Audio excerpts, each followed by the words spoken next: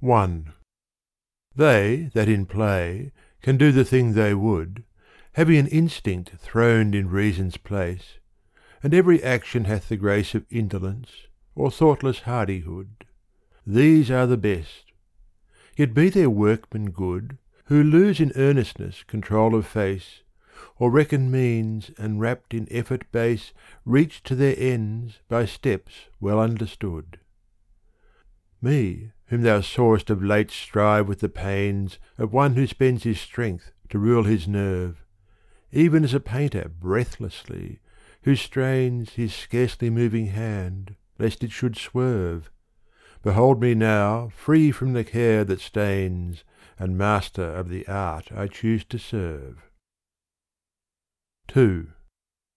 For thou art mine, and now I am ashamed to have used means to win so pure a quist, and of my trembling fear that might have missed through very care the gold at which I aimed, and am as happy but to hear thee named, as are those gentle souls by angels kissed in pictures seen leaving their marble cist, to go before the throne of grace unblamed.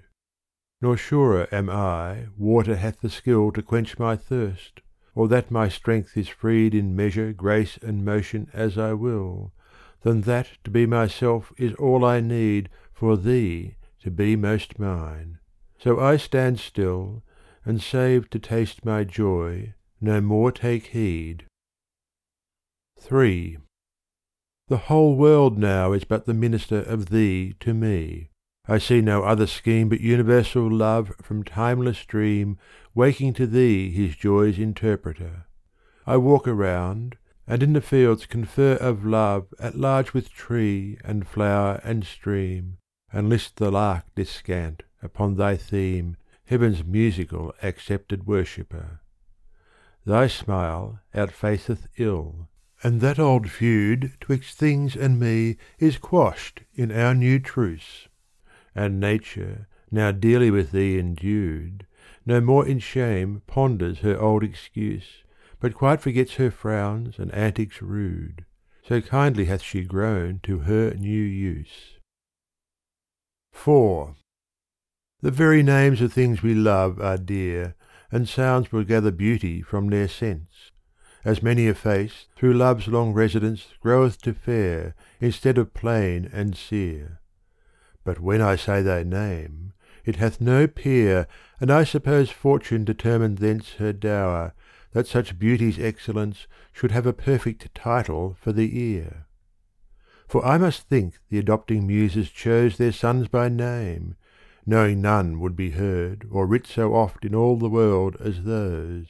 Dan Chaucer, mighty Shakespeare, then for third the classic Milton, and to us arose Shelley, with liquid music in the word. 5. The poets were good teachers, for they taught earth had this joy, but that 'twould ever be that fortune should be perfected in me. My heart of hope dared not engage the thought.